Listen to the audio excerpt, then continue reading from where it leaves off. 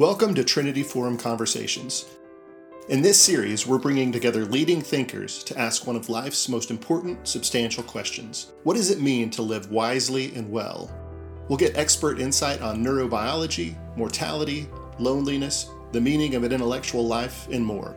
In this episode, we'll talk to Zena Hitz about how we can cultivate the habits and discipline required for a life of learning, especially in our age of distraction. And we'll ask if such a life is really worth it. I think virtually any intellectual activity, any piece of thinking or contemplation involves others. Even just sitting reading a book, there's an author that wrote that book. And there are characters within the book that the author is sharing with you. Even if they're long dead, you see something about who they were and what they saw. So there's a human connection at the bottom of it. Zena Hitz is a humanities scholar and author of Lost in Thought, The Hidden Pleasures of an Intellectual Life. And she joins our podcast to argue that few experiences are as formative and fulfilling as the cultivation of a rich inner life of learning and contemplation. This episode is an edited version of our online conversation from September of 2022. You can find the full video of that conversation on our website, ttf.org. And check out the show notes on this episode for links to further resources. Here's Cherie Harder. Our topic today, cultivating a life of learning, is one near to the heart of those of us at the Trinity Forum. But we also know it's not one without detractors, those who believe that the humanities, a life of contemplation, is ethereal, perhaps even elitist or self-indulgent. It's also one that has spilled over into increasing controversy around the humanities itself. In an overloaded utilitarian society, interest in support for the humanities has declined steadily in favor of focusing on the applied sciences and technology, such that the humanities are now themselves often defended with the argument about the ways in which they can provide strategic advantages and real-world skills, whether by sharpening our critical thinking capacities or equipping us for leadership or citizenship, or developing talents for innovation and design. But as our guest today will point out, while the advantages and instrumental goods of learning and the humanities are real and significant, they are not the only or even the main reason to cultivate a life of learning. Instead, she'll argue, learning is worth doing for its own sake, as something intrinsically valuable, reflective of, and fortifying to our dignity as human beings, and a vital part of the good life. Drawing on her own experience as a scholar and tutor to both university students and prisoners, she'll provide an inspiring and intriguing summons to consider anew what it means to engage in contemplation, think deeply, and cultivate an inner life, and the ways that doing so, while often difficult, will offer the rewards of living more wisely and well.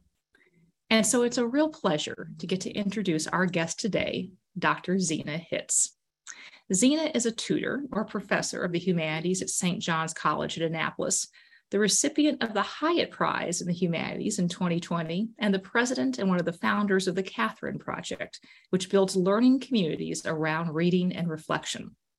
She is also the author of the beautiful work, Lost in Thought, The Hidden Pleasures of the Intellectual Life, which has received critical acclaim, been translated into multiple languages, and which we've invited her here today to discuss. Zena, welcome.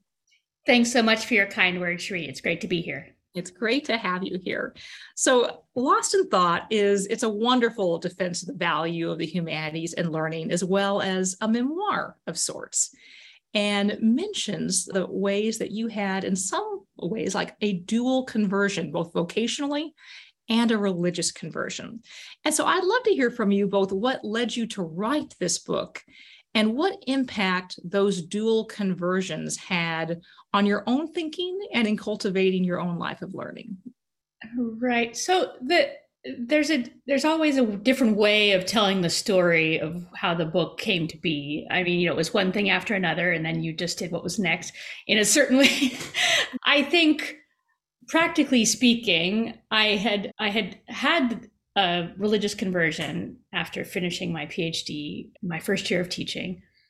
I had gone through some years of struggle and existential crisis and trying to figure out what it meant to be an academic and a person of faith, and what it meant to be an intellectual and a person of faith, and how one could use one's mind without being bogged down in intellectual vices. I'm an extremely competitive person, very argumentative, confrontational. Any of my colleagues will tell you.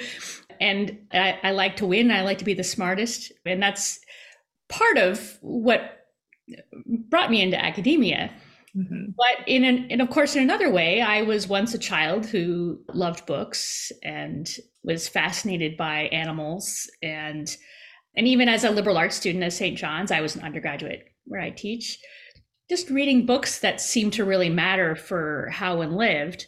Mm-hmm. So I was very lucky to have some kind of core in the background that I could try to reach towards. So anyway, here I was in this mess of being a philosophy professor, new convert, and not quite knowing what to do with myself. And the tension became so bad, I finally I left. I joined a religious community in rural Ontario, Madonna House Apostolate, for 3 years.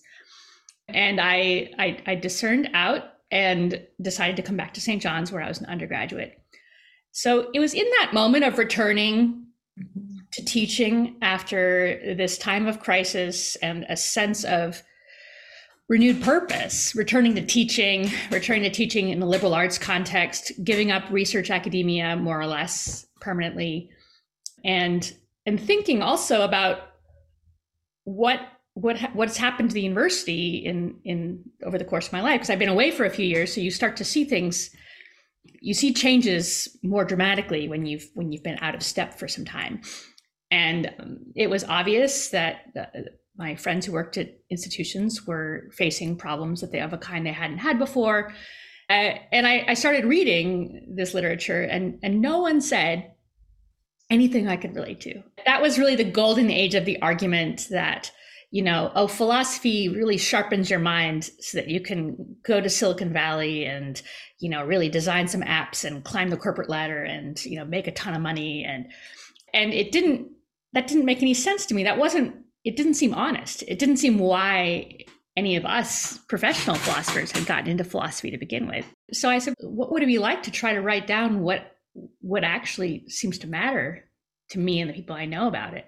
Mm-hmm. I wrote a little essay for First Things Online, and that was picked up by a philosophy blog, and then an editor from the press reached out to me. And so there was a book. And at the time, I always say this because I never know who's out there, who's in this situation. At the time when I was writing, and through the whole time I was writing the book, I felt like I was the only person in the world who thought of learning this way, because the environment of utilitarian justifications for the humanities was so pervasive and so strong, and no one wrote this way. I didn't feel. And one of the things that's wonderful about the book coming out is that now suddenly I hear from people all over the world who who think this way, who are writing in this way, who are building institutions, so it's a bigger world out there than any of us know. And sometimes you have to write something to find out. As we start out, it's always helpful to kind of define terms. Most people watching are not going to be professional academics or scholars, but it's a very thoughtful audience too. And so when we talk about cultivation of the inner life and contemplation, what do you mean by that? And how does one do it? So when I began writing, I used the term intellectual life, which is a bit of a mouthful, and my publisher hated it. So, it ended up in the title, but it was downplayed from where I wanted. And at other times I found that the love of learning for its own sake, the life of the mind. These are all common phrases one can kind of use to try to latch onto the activity. And part of the difficulty in defining it is that it's really quite broad. It's commonly seen in reading or studying, but also in studying nature, studying botany or birds or molecular physics or what have you. So in a way, my argument is I'm interested in much more than just the humanities, even though I'm a humanities person. I'm also interested in this human desire to understand the world of mathematics, the world of nature. And I think the nice thing about the word contemplation is that it it can be even broader than that. It can really capture a lot of the moments of our lives that we think are most precious, most valuable, in which we think our lives really culminate. So you can contemplate a mathematical theorem, you can contemplate a story, a novel, a Bible story, something like that. You can contemplate God in prayer. Mm-hmm. You can, one of my favorite examples, you're spending time with your family in pure leisure. It's nothing, there's no agenda, and you're just being together. And part of that value of being together, I think, is something contemplative. You're knowing and savoring what's good about these relationships with these human beings in your life.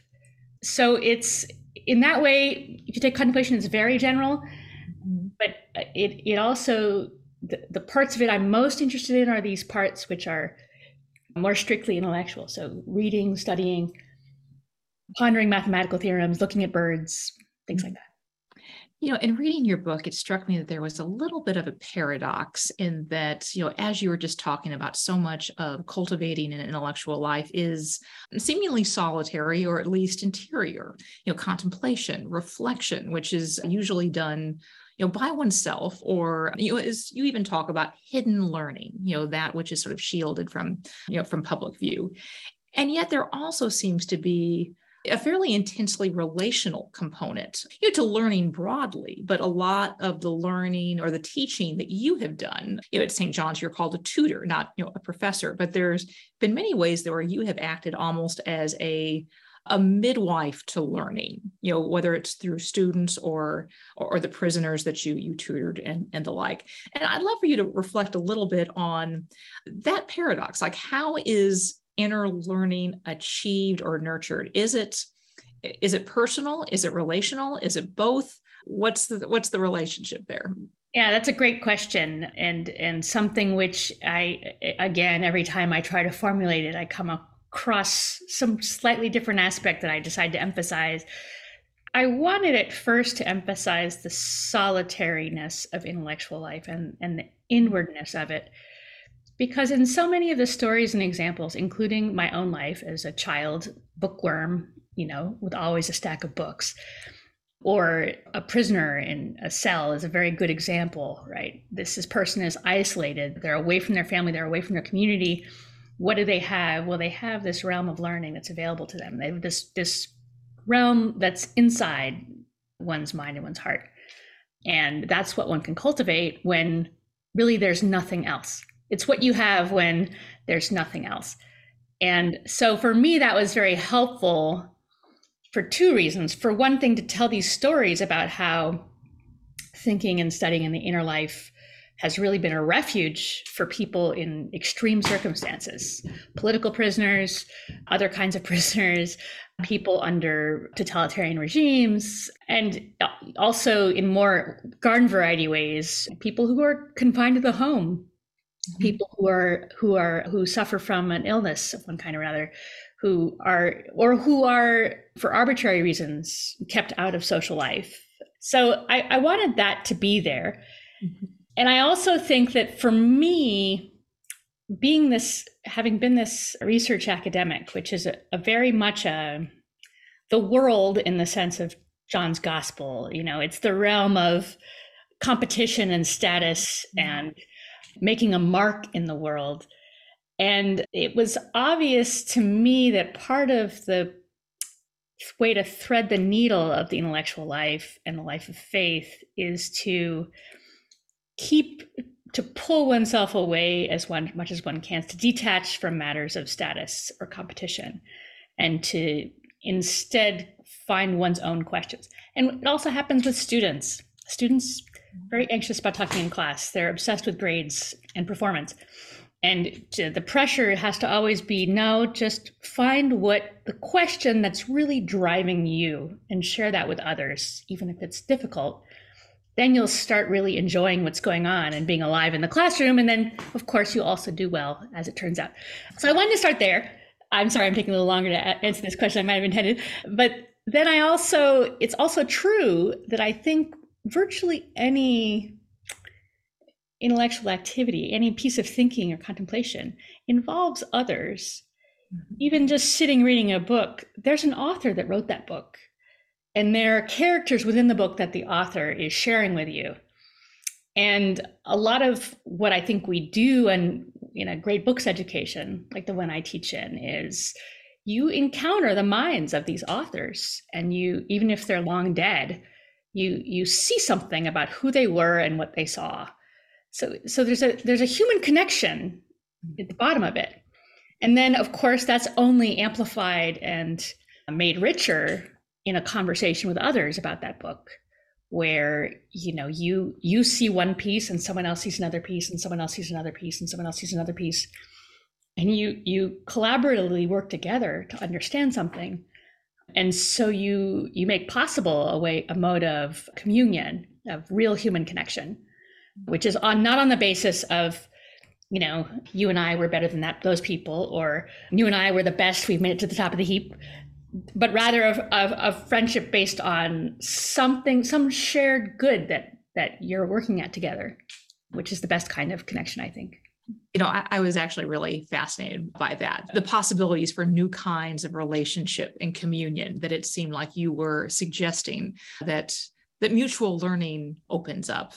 And the contrast you made between the way of being in the world that we normally think about, social life, competitive life, trying to get the advantage. You mentioned that politics itself is essentially based on distinctions, divisions, conflict. That's a necessary part of it.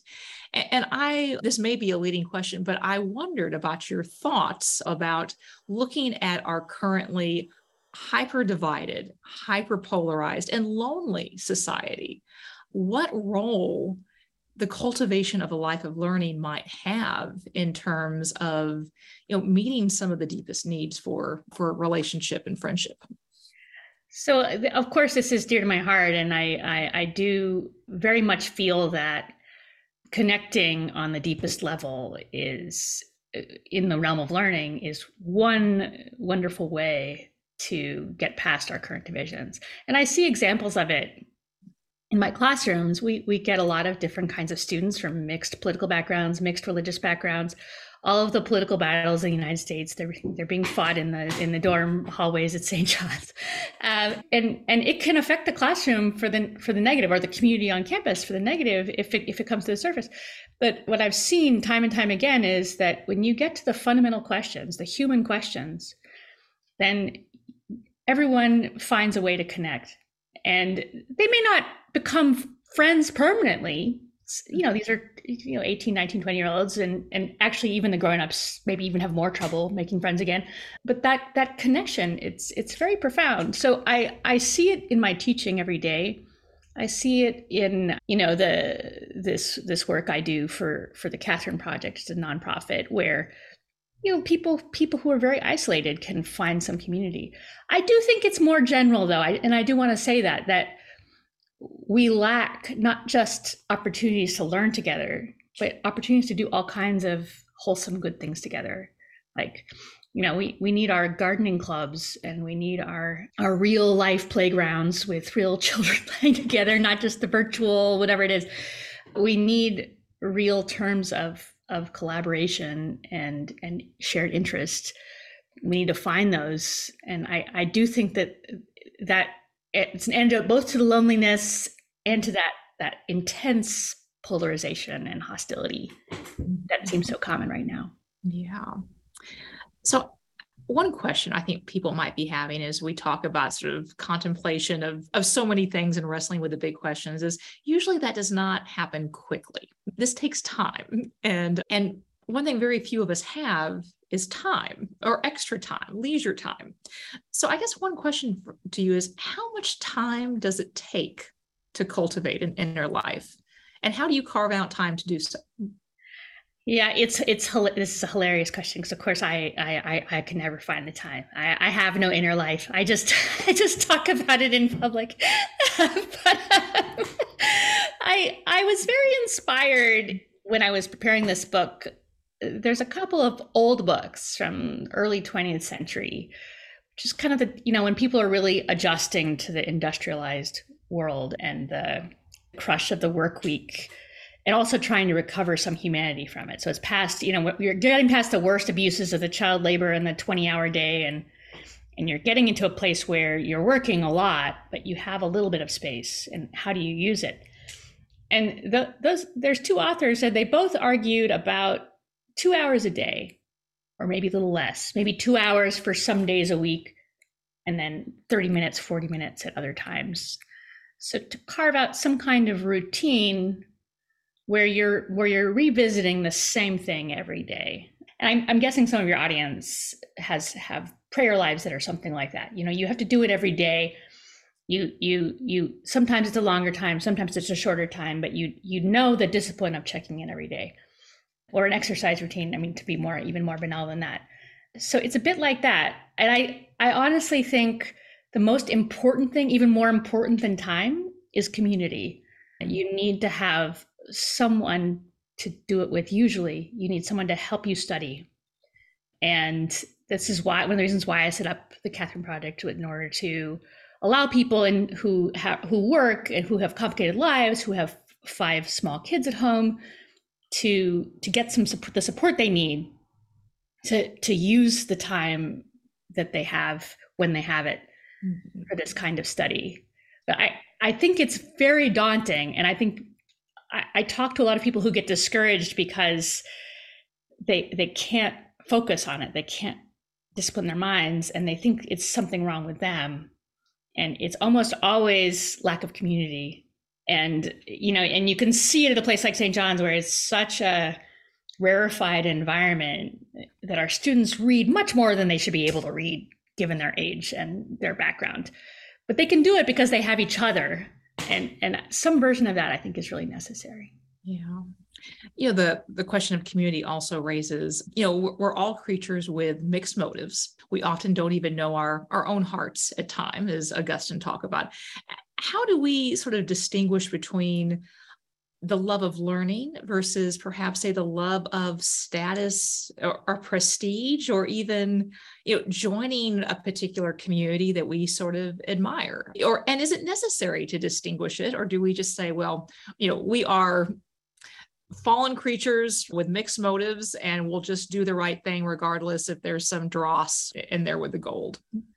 So I think my answer is going to be closest to something like the last thing you said, but I think, and I'm following Augustine here as well as I think Plato and Aristotle, the philosophical forebears, where we all have mixed motives. What matters is not some kind of imaginary purity where we have only one motive we're aware of, but the question is, what's winning? What's really driving you?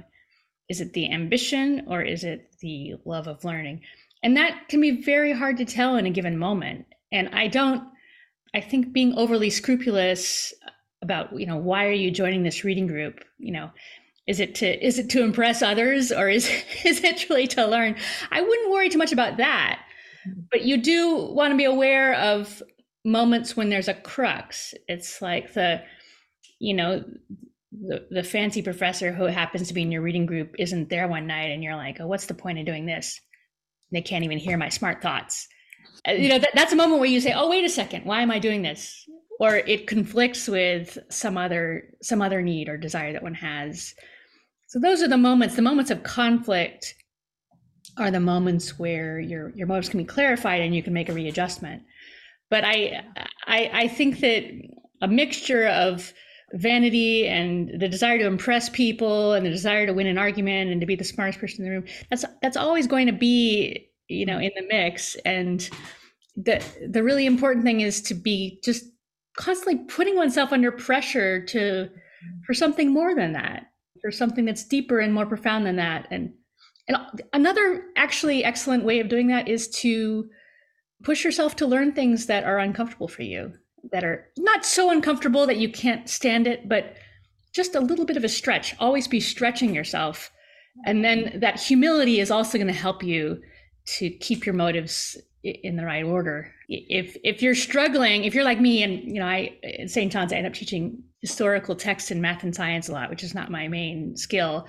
And I'm always put on my back feet because I can never seem like the smartest person in the room because it's just not quite my wheelhouse. But I always learn a ton, and it keeps me in a better shape than I would be otherwise. So, I also have to ask, previously we hosted Jonathan Haidt on this series, and not only Haidt, but, a much earlier David Hume make in some ways a similar argument that so much of what we think of as thinking is actually fairly motivated reasoning. It's more akin to marshaling arguments for something we've already decided, rarely on the basis of reason. And so would like to kind of hear from you how you distinguish between essentially indulging or ruminating in motivated reasoning and actual thinking or reflection. So, it's funny. I don't think there's any quick rules. It takes time to cultivate awareness of motivated reason of others. It's always a bit easier in others. You can practice on others and then just see it in yourself. Mm-hmm. I mean, one sign is that the conclusion stays the same, but the reason changes. That's a sign that something is up, that's not quite right. But you can also, there's a kind of classic, cui bono, why is this person saying that? Who benefits from saying that? And I think we all do this in a way automatically. If it's something that's costly for someone to say, if they're making themselves vulnerable by saying it, they're paying a price for saying it. And likewise, if it's ourselves, if it's painful for us to say it, if it's frightening, if we feel that we're stretching, that's a sign that we're working against some motive and for something that's different. It's not, these things aren't cut and dried, but it's a sign. So it's one of the reasons why in the book I talk so much about suffering and pain, is that I think that those are in the intellectual life, as in other regions, there's signs that something good is happening, that we're growing in a particular direction. Again, that needs qualifications, limitations. It's not that pain is always good, but it can be a sign of real thinking, real learning. And we can kind of try to make ourselves more sensitive to that. Mm-hmm. I need to ask, I think most of us probably want to love a life of learning, and maybe do so very much in the abstract. And yet at the end of the day, are often exhausted, tired, vegging out just sounds so appealing. And I'd love to hear from you how one cultivates or regains, a love of learning that might have shrunk just with toils, cares, pressures, lack of time, and what you do in your own life to cultivate that love. Well, what I think has always helped, not always, but has helped me as an adult is experience, knowing that. So for instance, if I sit down to write something, an essay or a book or an article or what have you, I spin my wheels for days, weeks, sometimes a full month. I can't focus on it. I can't get my head into it. And then suddenly I'm in it and I can think through it and the things start moving and the whole thing is underway. So perseverance, and again, community is important for that. Enough at the beginning so that you have enough experiences of knowing that it will start working and how wonderful it is when it does. And then just keep returning to that same thing. And again, something like a daily attention to it is usually helpful. And just build that sense of the pleasure of doing it and knowing that it's not going to be automatic. I mean, people talk this way. I'm about the least athletic person in the world. People talk this way about running. They say, oh, when you start running, it's so painful. And then you reach this moment where it's like freedom. Now, I've never gotten to that point in my whole life, but I believe that that's what I have experienced something like that in intellectual things. So I think really, but again, community is crucial. So, if you don't have someone in your own community or in your own family, I would encourage you to take a look at Catherine Project or one of the other. There's tons of wonderful online resources now for people who are trying to find communities of learning. And I think actually Jessica Hooten Wilson also hosts a site where they're all put together. So I would just really encourage people to reach out and find others to learn with, and just to trust that it's all going to be, you can do it. It's a human thing, and it just takes struggle and perseverance. And the more you do it, the easier it gets. That's great. Well, finally, as promised, Zena, I want to give you the last word. Don't be afraid to learn. Never be afraid to learn and to think. That's my last word. That may be one of the most succinct last words we have ever had in Trinity Forum Conversations. Zena, it's been a real pleasure to get to talk with you. Yeah, same here, Sherry. Thank you so much. Pleasure to talk to all of you. Thank you for listening to this episode in our series on living wisely and well. Be sure to subscribe to Trinity Forum Conversations to make sure you don't miss any future episodes. And if you're enjoying these, please leave us a review. Visit our website at ttf.org for more information and show notes from this episode, as well as resources such as our Trinity Forum readings and videos of our past events.